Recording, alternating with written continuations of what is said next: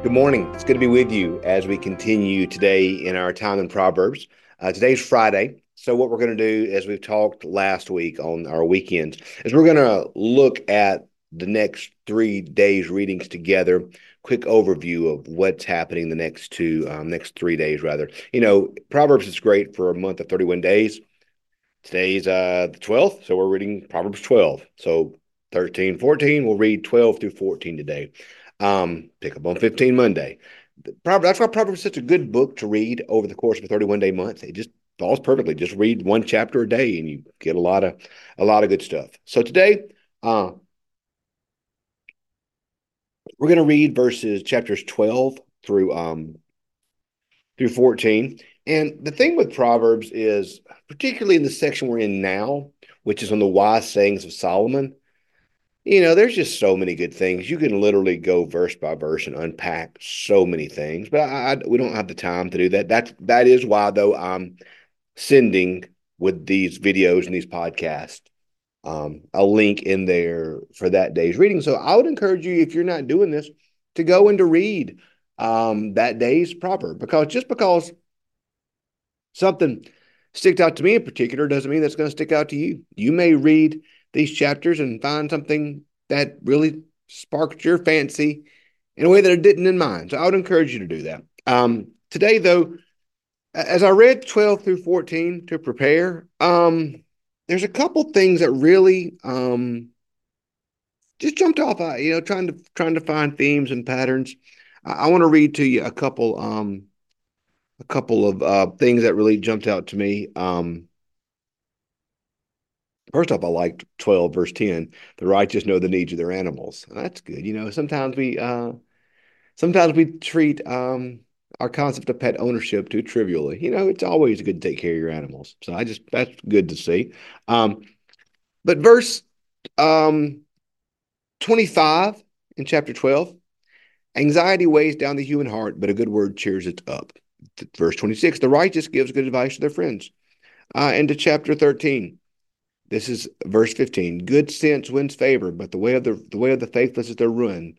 The 16, the clever do all things intelligently, but the fools display folly. 14, there's a way that seems right to a person, but in the end it leads to death. Um, verse 16, well, 15 and 16 of chapter 14. The simple believe everything, but the clever consider their steps.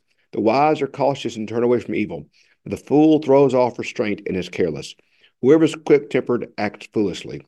Then verses 29 through 30. Whoever is slow to anger has great understanding, but the one who has a hasty temper exalts folly. And this is the one that 30 is the one that really spoke to me. A tranquil mind gives life to the flesh, but passion makes the bones rot. The theme that I kind of saw here, once again, there are a million themes that you could read in Proverbs. It's all good stuff. But verse 30, a tranquil mind gives life to the flesh, but passion makes the bones rot. Um, there's something to be said for that tranquil mind. So often, I think when I read Proverbs, I see a caution against being reactive,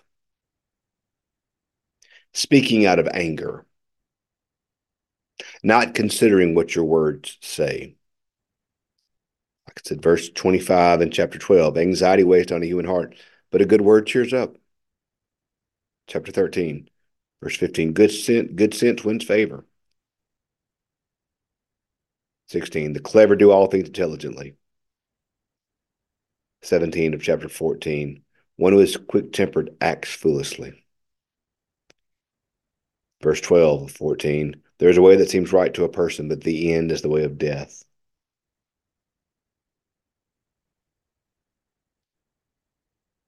It's so easy for us to react out of anger, particularly in the world we live in now. It's easy for us to react out of hurt. It's easy for us to react out of pain.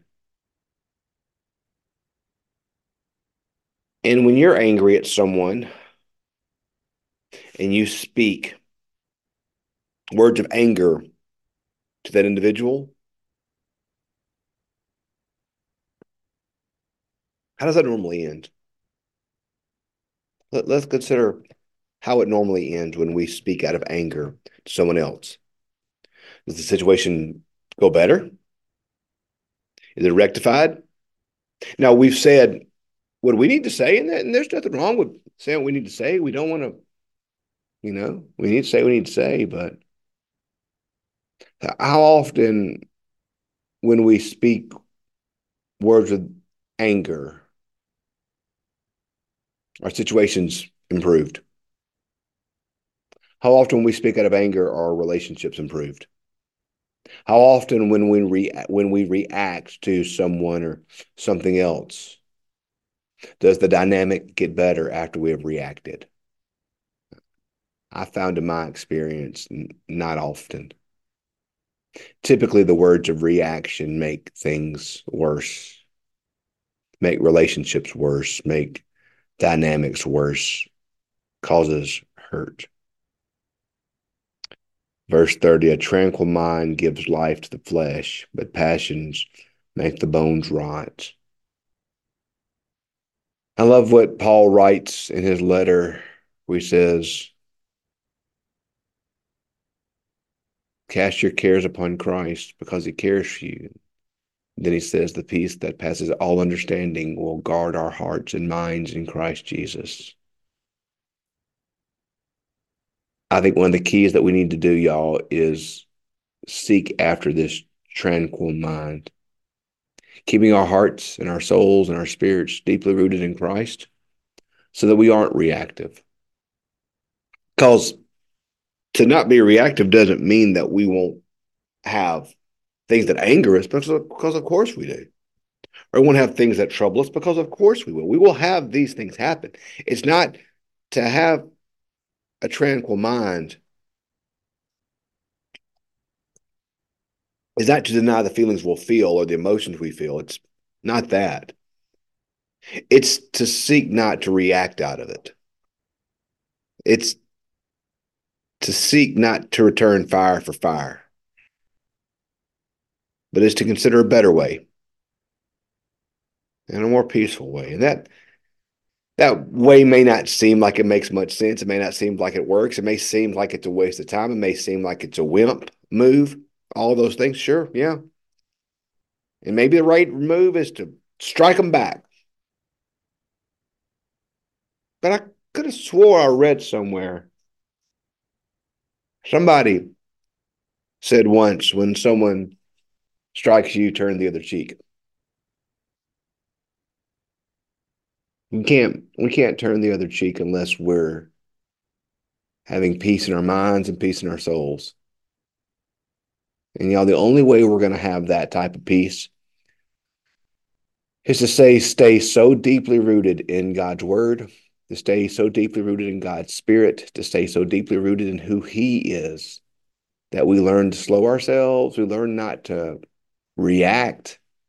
It's not that we don't learn to feel it, because we do. But I'm telling you, go back and look and examine. And where in your life, where in my life, when we reacted out of anger towards someone or something, did it make it better? Now, we can react out of firmness. We can react out of values. We can react out of vision. It doesn't mean that we aren't strong or loud. If you ever heard me preach, I'll get loud. But I want to react out of a tranquil mind, a mind at peace, and a soul at peace because of Jesus. The Bible tells us that Jesus is our peace. So the way we do this, the way we live this way, is to stay so deeply rooted in Jesus. Stay so deeply rooted in Jesus that it's his peace that passes understanding that guards our hearts and minds in Christ Jesus. So if you feel like that anger welling up, take a break, go take a walk, count to 10, Pray. That's what I try to do. I try to pray. I try to pray. When I feel any anger or reaction welling up in me, I try to breathe and pray. The one who is quick-tempered acts foolishly. Let's uh let's keep that tranquil mind. Let's act wisely. Let's stay rooted in Christ. And I guarantee you, as 25 and as 12:25 says, anxiety weighs on the human heart, but a good word cheers up. Give that good word. Give that kind word. Even when you don't want to, even when it doesn't feel right, even when it doesn't make you happy, give that good word. And I promise you that'll do more good than anything. Proverbs has such good stuff for us. So this week, let's practice it, y'all. Let's practice a tranquil mind and see what God does there. So thanks for being with us. Hope you have a great weekend, and we'll pick up Monday morning with chapter 15. Have a great weekend.